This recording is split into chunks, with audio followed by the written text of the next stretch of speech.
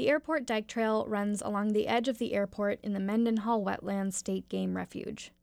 It's a place to see wildlife and, if you know where to look, a very specific speed limit sign at the airport runway. Nellie Metcalf hadn't noticed it at first. I had probably walked past the sign a bajillion times, but I was walking with my boyfriend at the time, and he was the one that noticed it and was like, what? Does that make sense? 19 and a half? So she asked KTOO to look into it. And as it turns out, it does make sense. An airfield crew member put up the sign years ago to get the attention of drivers going faster than 20. And according to airport management, it worked. But why does it work? That's a question for Dwight Hennessy. I am chair and professor of psychology at Buffalo State University.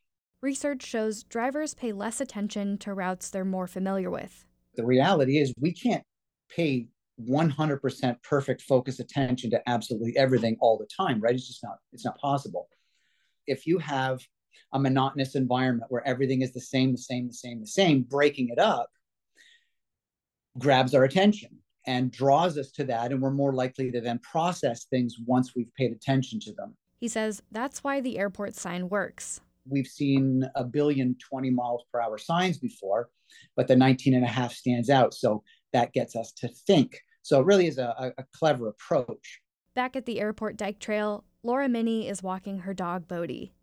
The story behind the sign gives her an idea. Let's just try that on Egan, right? As a matter of fact, the State Department of Transportation will try out a lower speed limit on Egan Drive, at least for part of it. This winter, the speed limit will be 45 miles per hour from Mendenhall Loop Road to the Sunny Point interchange. New speed radar signs will let drivers know how fast they're going. DOT traffic and safety engineer Nathan Purvis says the goal is to reduce winter crashes near the notoriously dangerous Fred Meyer intersection. That was where the majority of crashes were happening, was, when it was icy out, people trying to make that turn through traffic.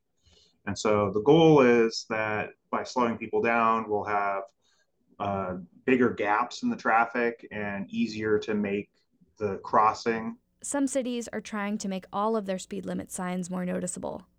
In Seattle, transportation officials have added speed limit signs at more frequent intervals.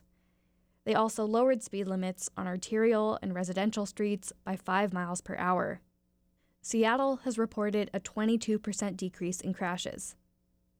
Time will tell whether the temporary speed limit and radar signs will reduce wintertime crashes on Egan. But at the airport, the 19.5 sign seems to be doing the trick.